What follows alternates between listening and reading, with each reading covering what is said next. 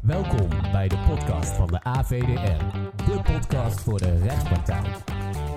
Met vandaag de gast Martine Gruiters en Anouk Hansma. Zij gaan het vandaag hebben over het niet-wijzigingsbeding. Alimentatie niet meer te wijzigen, of toch wel? Veel plezier met aflevering 21 van de AVDR-podcast. Welkom bij deze podcast met als titel Het niet-wijzigingsbeding. Alimentatie niet meer te wijzigen, of toch wel? Mijn naam is Martine Gruiters. Ik ben sinds 2007 advocaat en mediator bij Van As Advocaten in Nieuwegein. Daarnaast ben ik rechterplaatsvervanger op de sector familierecht van de rechtbank Gelderland. Ik zit hier vandaag niet alleen, want naast mij zit Anouk Hansma. Ik ben Anouk Hansma, ik ben advocaat en mediator bij Asselbert en Klinkhamer Advocaten in Etteleur. Vandaag zullen wij het met jullie hebben over het niet-wijzigingsbeding bij kinder- en partneralimentatie. Dat zullen we bespreken aan de hand van een casus en diverse uitspraken. Daarbij willen we opmerken dat we de personen in de uitspraken zelf gekozen namen hebben gegeven, om de uitspraken wat meer tot de verbeelding te laten spreken. De casus gaat over Hans en Maxime. Uit hun huwelijk zijn 2 kinderen geboren. Hans is verliefd geworden op zijn secretaresse. Maxime is erachter gekomen en ze vertrouwt hem niet meer. Na wat relatietherapie gaan ze in 2018 scheiden. De gevolgen van de echtscheiding hebben Hans en Maxime in onderling overleg onder begeleiding van een mediator geregeld. Ze hebben zelf goed voor ogen welke afspraken ze redelijk vinden en dus kiezen ze er bewust voor om geen kinderalimentatieberekening te laten maken, maar om samen gewoon een bedrag af te spreken. Bovendien kost zo'n berekening alleen maar geld en dat kunnen Hans en Maxime wel aan betere dingen uitgeven. Hans en Maxime willen van elkaar en van het gedoe af. Ze vinden rust en zekerheid erg belangrijk en spreken daarom af dat de kinderalimentatie niet meer te wijzigen is. De rechtbank heeft vervolgens de door Hans aan Maxime te betalen kinderalimentatie, overeenkomstig de door ouders zelf gemaakte afspraak, vastgesteld op €325 per kind per maand. Verder is het ouderschapsplan bekrachtigd. In dat ouderschapsplan staat: bij het vaststellen van de in artikel 5.1 overeengekomen alimentatiebijdrage zijn de ouders bewust afgeweken van de wettelijke normen en maatstaven. De ouders hebben ervoor gekozen om geen berekening te laten maken. De alimentatiebijdrage kan niet worden gewijzigd. 3 jaar later gaat Maxime naar een advocaat.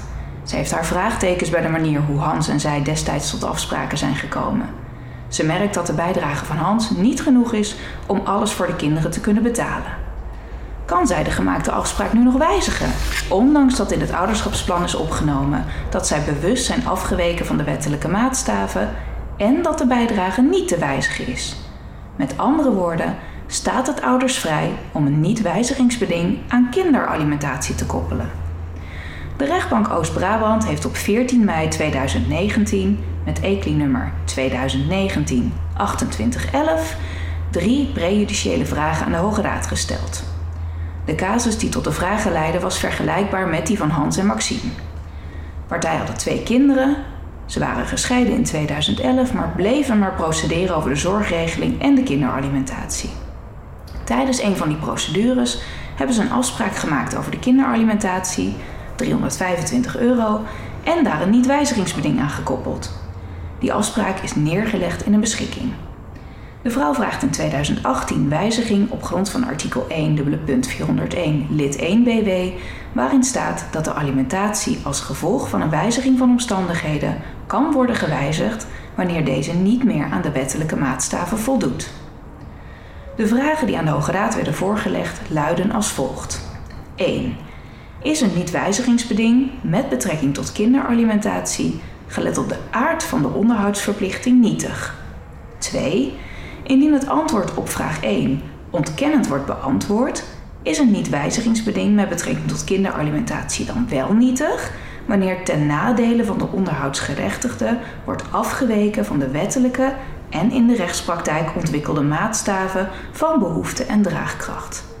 3.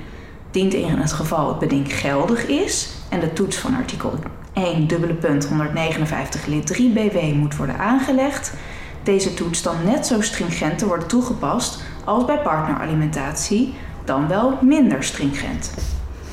Op 1 november 2019 heeft de Hoge Raad de vragen van de rechtbank beantwoord. ECLI 2019-1689. Vraag 1 en 2 worden gezamenlijk beantwoord. voor zover een niet-wijzigingsbeding inhoudt of ertoe strekt dat een toename van de draagkracht van de onderhoudsplichtige of van de behoeften van het kind niet kan leiden tot een hogere alimentatie, dan is dit beding nietig op grond van artikel 3, 59 BW, in combinatie met 3, 40 lid 1 BW. De Hoge Raad overwoog voorts dat die inhoud of strekking in strijd is met dwingend rechtelijke bepalingen, dat iedere ouder tenminste verplicht is om naar draagkracht te voorzien in de kosten van verzorging en opvoeding van de kinderen.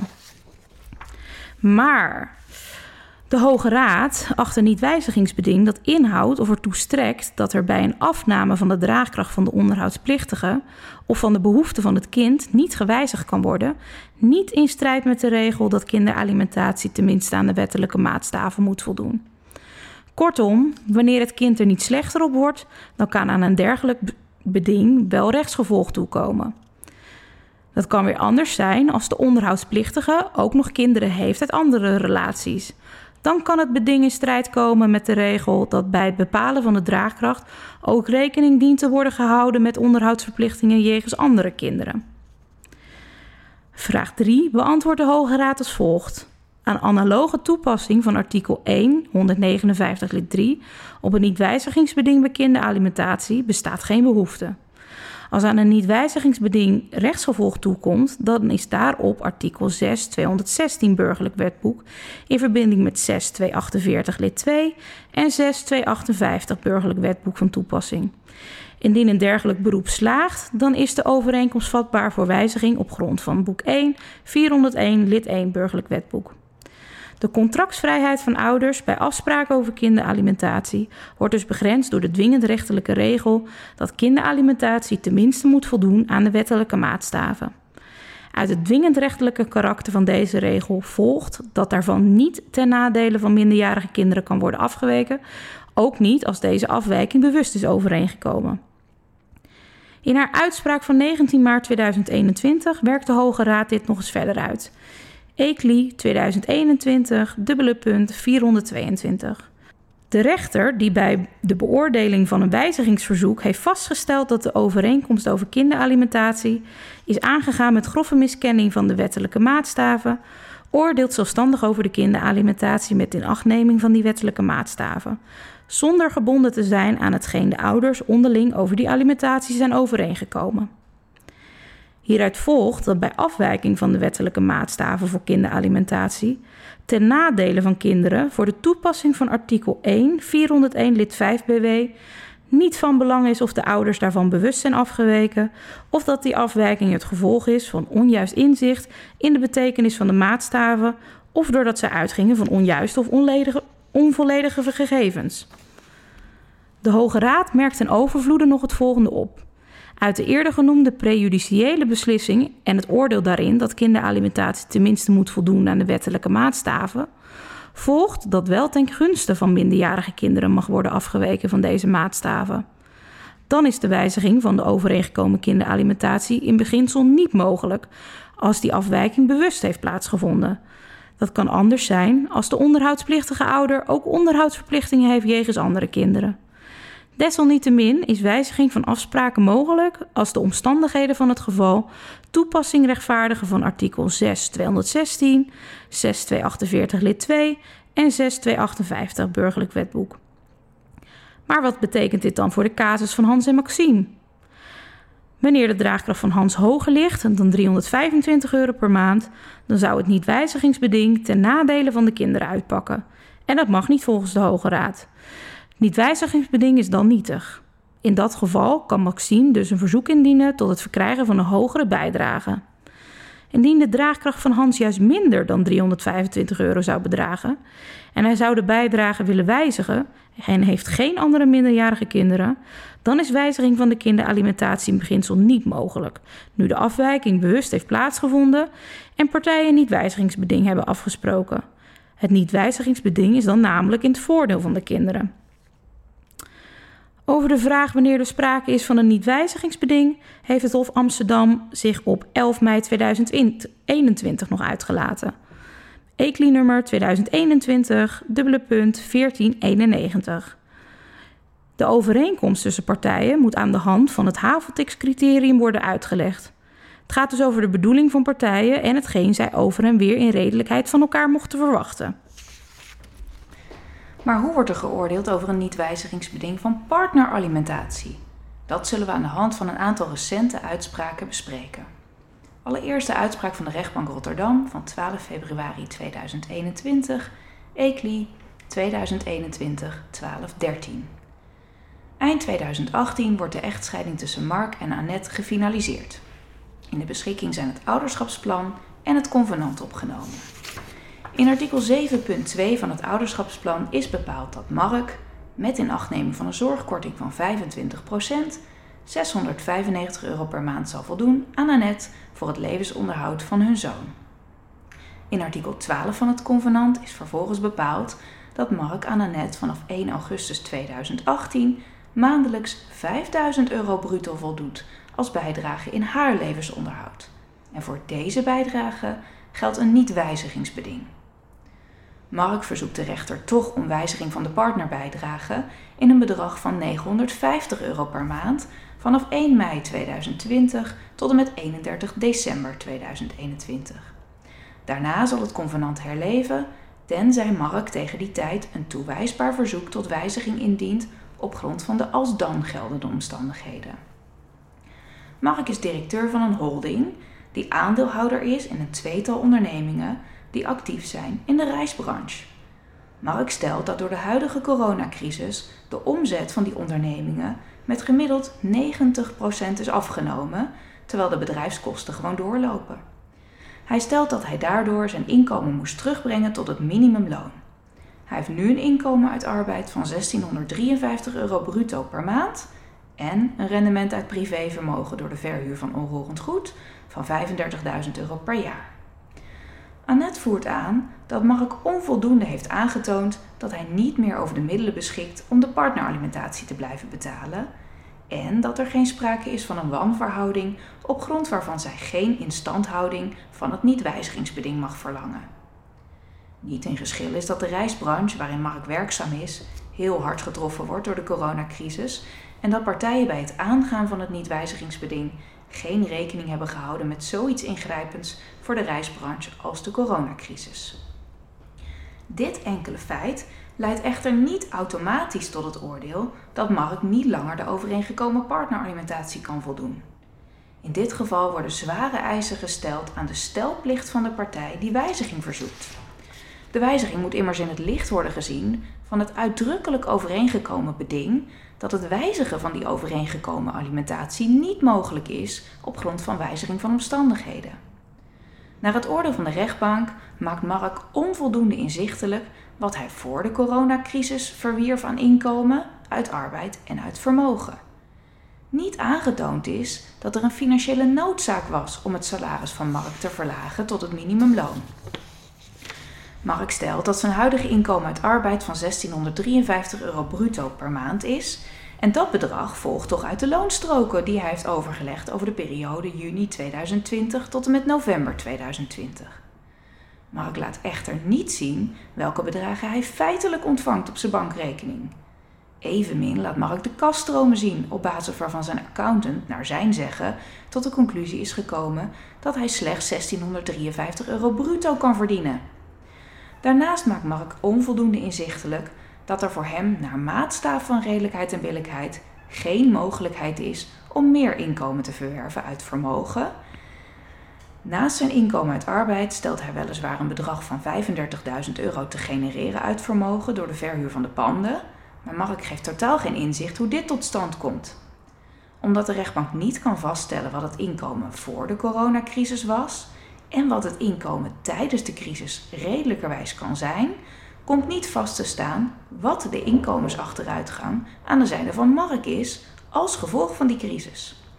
De rechtbank kan daarom ook niet beoordelen dat de coronacrisis een zo ingrijpende wijziging van omstandigheden veroorzaakt dat Mark naar maatstaf van redelijkheid en billijkheid niet langer mag worden gehouden aan het niet-wijzigingsbeding. Overigens rust op Mark de plicht, gelet op onder andere artikel 20 lid 2 en artikel 21 rechtsvordering, om zijn stellingen direct, althans zo snel als mogelijk, te onderbouwen. Mark heeft tijdens de mondelinge behandeling aangeboden om zijn stellingen nader te onderbouwen, waarop Annette dan weer zou kunnen reageren en die de rechtbank dan zou kunnen bespreken, maar dat vond de rechtbank te laat. Mark heeft daarvoor voldoende gelegenheid gehad. Het niet-wijzigingsbeding en de alimentatie blijven in deze casus dus in stand. Dat het ook tot een andere uitkomst kan leiden, zagen we in de uitspraak van de rechtbank Den Haag van 15 oktober 2020.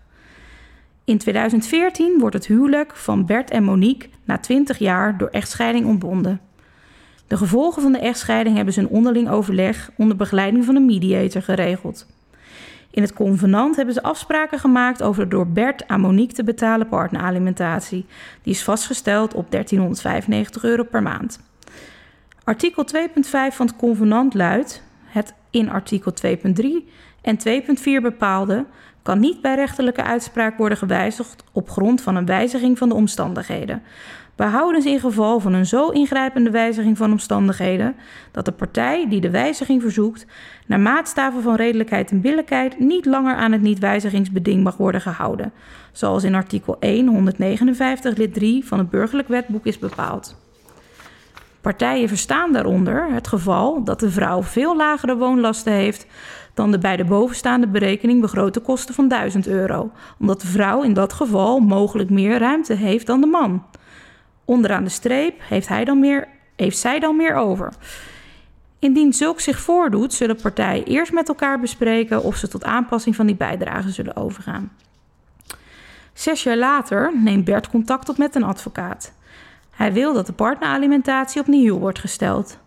Monique beroept zich op het niet-wijzigingsbeding, maar volgens Bert mag hij daar naar maatstaven van redelijkheid en billijkheid niet langer aan gehouden worden. Er is namelijk sprake van een drastische terugval van zijn inkomen doordat hij per 1 juni 2019 is ontslagen. Sindsdien ontvangt hij een WW-uitkering. Monique betoogt dat Bert een ontslagvergoeding van ruim €243.000 bruto heeft ontvangen, zodat hij de komende jaren tot aan zijn pensioen zijn inkomen kan aanvullen. Verder zijn de kinderen van partijen over 5 jaar beide ouder dan 21, waardoor de door Bert te betalen kinderalimentatie ook zal komen te vervallen. Daarnaast heeft Bert een erfenis ontvangen en die had hij ook best kunnen reserveren om zijn inkomstenachteruitgang op te vangen. En Monique vindt ook eigenlijk dat hij best wel binnen afzienbare tijd over een nieuwe baan kan beschikken. De rechter vraagt Bert en Monique op de zitting naar wat hem bij het sluiten van het convenant in 2014 voor ogen stond. Bert heeft hierop geantwoord dat partijen met hun afspraken hebben beoogd om onderaan de streep hetzelfde over te houden. Dat volgt ook letterlijk uit de tekst van het convenant. En uit het feit dat Bert jarenlang meer partneralimentatie heeft betaald dan waartoe een alimentatierechter al rekenend zou zijn gekomen. Dat het onder de streep evenveel overhouden destijds de bedoeling van partijen was, volgt overigens ook uit het feit dat partijen in artikel 2.4 hebben afgesproken om eventuele toekomstige bonussen te blijven delen, aldus Bert. Monique heeft aangegeven dat het hun gezamenlijke doel was dat zij zich niet voor elk wissewasje tot de rechter zouden hoeven te wenden. Monique wenste rust en financiële zekerheid te krijgen. De rechtbank begrijpt dat ook goed en is van mening dat het niet-wijzigingsbeding bij uitstek geschikt is om dit te realiseren. Maar dat neemt echter niet weg dat het ontslag van Bert na 41 jaar uit een goed betaalde functie bij het sluiten van het convenant niet voorzienbaar was en ook niet als een wissewasje kan worden gekwalificeerd. Daarbij weegt dat de rechtbank van mening is dat een reductie van de woonlasten van Monique naar veel lagere woonlasten dan €1000 per maand al voldoende reden zou kunnen zijn om de overeengekomen partneralimentatie te herzien. Bovendien zal het drastische inkomensverlies van Bert ertoe leiden dat partijen bij instandhouding van het niet-wijzigingsbeding onder de streep niet meer hetzelfde inkomen overhouden, waardoor ook aan de door Bert geschetste partijbedoelingen niet meer wordt voldaan. Bert heeft alleen een HAVO-opleiding afgerond. Hij heeft vervolgens jarenlang een hoge functie uitgeoefend met een daarbij passend inkomen. Hij is inmiddels 61 jaar en heeft na het afronden van de HAVO geen vervolgopleiding meer gedaan en heeft meer dan 40 jaar op één plek gewerkt. De rechtbank verwacht dan ook, gelet op dit samenspel van factoren, niet dat Bert voor zijn pensioengerechtigde leeftijd nog werk zal kunnen vinden, waarbij hij zijn oorspronkelijke inkomen weer kan gaan verwerven of een inkomen dat daarbij in de buurt komt. Bert heeft wel een ontslagvergoeding ontvangen en de rechtbank is, gelet op voorbeeld perspectief, van mening dat deze vergoeding moet worden uitgesmeerd over de periode totdat Bert met pensioen gaat. En verder is de rechtbank van oordeel dat de erfenis van €160.000 die hij heeft ontvangen buiten beschouwing moet blijven, aangezien deze tot uitkering is gekomen ruimschoots na de scheiding tussen Bert en Monique. En de erfenis is ook nog eens deels te goede gekomen aan de kinderen van hun. Bert ontvangt nu een WW-uitkering van €3.000 bruto per maand, terwijl hij voorheen een inkomen van meer dan €8.000 bruto per maand had. De rechtbank acht een dergelijke inkomensachteruitgang, ook als rekening wordt gehouden met de ontslagvergoeding en op een op den duur lagere of afwezige bijdrage voor de kinderen, een zeer ingrijpende wijziging van omstandigheden. Al met al is de rechtbank van oordeel dat sprake is van een volkomen wanverhouding tussen wat partijen bij het sluiten van het convenant voor ogen stond en wat zich in werkelijkheid heeft afgespeeld. Dit brengt mee dat de werkloosheid van Bert, gezien de aanzienlijke inkomensachteruitgang die daarmee gepaard is gegaan, een zo ingrijpende wijziging van omstandigheden oplevert dat Bert naar maatstaven van redelijkheid en billijkheid niet langer aan het niet-wijzigingsbeding kan worden gehouden. Na herberekening van de draagkracht van Bert, waarbij rekening gehouden wordt met een bijdrage van €1.000 aan de kinderen, stelt de rechtbank de door Bert te betalen partneralimentatie met ingang van heden op nihil. Bert heeft weliswaar verzocht om de onderhoudsbijdrage met ingang van 1 juni 2019 op nihil te stellen, maar de rechtbank acht het, gelet op het feit dat Monique de door haar ontvangen partneralimentatie al heeft uitgegeven en het feit dat Bert al die tijd gewoon de alimentatie heeft voldaan, redelijker om de datum van de uitspraak te hanteren voor de nihilstelling. Ondanks het niet-wijzigingsbeding is de alimentatie voor Bert dus toch te wijzigen. Maar hoe zat dat dan in een zaak waarin het niet-wijzigingsbeding niet in een convenant, maar in een verzoekschrift was opgenomen en dus niet zelf door partijen ondertekend was? Ja, daarover heeft het gerechtshof Den Haag zich gebogen op 9 juni 2021 in het ECLI-nummer 2021-1051. José en Max zijn met elkaar getrouwd in 2011 onder het maken van huwelijkse voorwaarden. In 2016 hebben zij zich samen gewend tot een advocaat in verband met hun voornemen om te gaan scheiden. José is op dat moment zwanger van hun tweede kindje.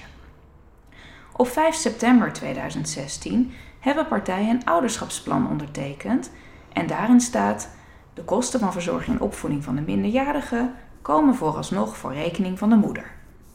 Op 2 september 2016, enkele dagen daarvoor, heeft Monique nog een e-mail aan haar advocaat gestuurd met een kopie aan Max waarin staat: voor de wijzigingen ten aanzien van het gemeenschappelijk echtscheidingsverzoekschrift en het ouderschapsplan verwijs ik naar de bijlagen, in het rood aangegeven. Verder wil Max dat in het gemeenschappelijk verzoek uitdrukkelijk vermeld staat dat partneralimentatie wordt uitgesloten en dat er een niet-wijzigingsbeding wordt opgenomen. Op 6 september 2016 hebben Max en José een gemeenschappelijk verzoekschrift tot echtscheiding, ondertekend door een gezamenlijke advocaat, in laten dienen. Het ouderschapsplan is als bijlage gehecht aan dit verzoekschrift. In het verzoekschrift is het volgende over de partneralimentatie opgenomen. Kopje partneralimentatie, punt 13. De partijen komen overeen dat na de ontbinding van een huwelijk de een tegenover de ander niet tot betaling van een alimentatie gehouden zal zijn. Dit nihilbeding is gebaseerd op het feit dat op het tijdstip van indiening van onderhavig verzoek de beide partijen in staat zijn om in het eigen levensonderhoud te voorzien. Punt 14. Het hiervoor onder punt 13 bepaalde kan niet bij rechterlijke uitspraak worden gewijzigd op grond van een wijziging van omstandigheden.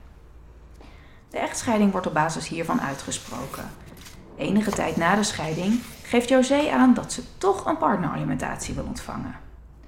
Max voert aan dat hij geen partneralimentatie hoeft te voldoen. Ze zijn toch overeengekomen dat ze na de ontbinding van het huwelijk geen partneralimentatie aan elkaar zouden betalen en bovendien is er sprake van een niet-wijzigingsbeding.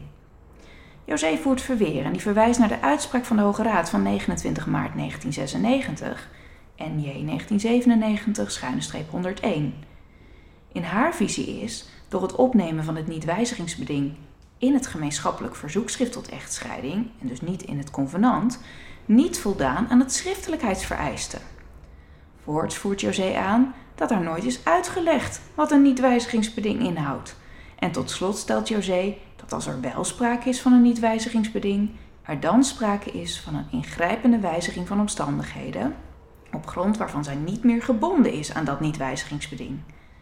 De ingrijpende wijziging van omstandigheden is in haar visie onder meer de geboorte van het tweede kind van partijen, de stopzetting van de vrijwillige financiële steun door Max heette deze meneer, en het opnemen van ouderschapsverlof vanwege de zorg voor 2 kinderen. Max voert aan dat voor het aangaan van een niet-wijzigingsbeding het niet noodzakelijk is dat partijen zelf het niet-wijzigingsbeding ondertekenen. Partijen kunnen zich volgens hem ook laten vertegenwoordigen door een gevolmachtigde. In dit geval hebben partijen met elkaar overeenstemming bereikt over de gevolgen van hun echtscheiding en hebben zij dit door middel van een wilsverklaring aan hun voormalige advocaat kenbaar gemaakt. Vervolgens heeft deze advocaat in het gemeenschappelijk verzoekschrift tot echtscheiding opgenomen dat partijen de gevolgen van hun echtscheiding onderling hebben geregeld. De rechtsvraag die in deze dus moet worden beantwoord is of de gemeenschappelijke advocaat van partijen in de echtscheidingsprocedure namens partijen het niet-wijzigingsbeding kan ondertekenen. Uit artikel 1.159 BW volgt dat een niet-wijzigingsbeding schriftelijk moet worden gemaakt. Dat staat in lid 1. En dat binnen 3 maanden nadat het niet-wijzigingsbeding is overeengekomen, het gemeenschappelijk verzoek tot echtscheiding bij de rechtbank moet worden ingediend. Dat staat in lid 2. In het onderhavige geval is het niet-wijzigingsbeding wel schriftelijk vastgesteld en ook in het gemeenschappelijk verzoekschrift opgenomen. Dit verzoekschrift is ondertekend door de advocaat van partijen en bij de rechtbank ingediend in opdracht van partijen. Gezien het feit dat de gemeenschappelijke advocaat beide partijen vertegenwoordigde, acht het Hof beide partijen ook gebonden aan hetgeen zij ter zake de partneralimentatie met elkaar zijn overeengekomen. José is naar het oordeel van het Hof dus gebonden aan het nihilbeding en aan het niet-wijzigingsbeding. Op grond van artikel 159 lid 3 BW kan een overeenkomst over partneralimentatie ondanks een niet-wijzigingsbeding worden gewijzigd op grond van een zo ingrijpende wijziging van omstandigheden dat de verzoekende partij naar maatstaven van redelijkheid en billijkheid niet langer aan het beding mag worden gehouden. De door José aangevoerde bijzondere omstandigheden, de geboorte van het tweede kind, wegvallen van de vrijwillige steun van Max en haar ouderschapsverlof, zijn naar het oordeel van het Hof echter geen ingrijpende omstandigheden.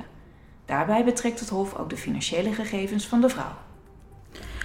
Conclusie is dus dat bij een doorbreking van het niet-wijzigingsbeding bij partneralimentatie het valt of staat met een goede onderbouwing. Een procedure brengt voor beide partijen een risico mee. Dank voor het luisteren naar deze podcast. Hou de pagina van Academie van de Rechtspraktijk in de gaten voor nieuwe podcastafleveringen in de serie over alimentatie. Bedankt voor het luisteren naar deze aflevering van de AVDR-podcast.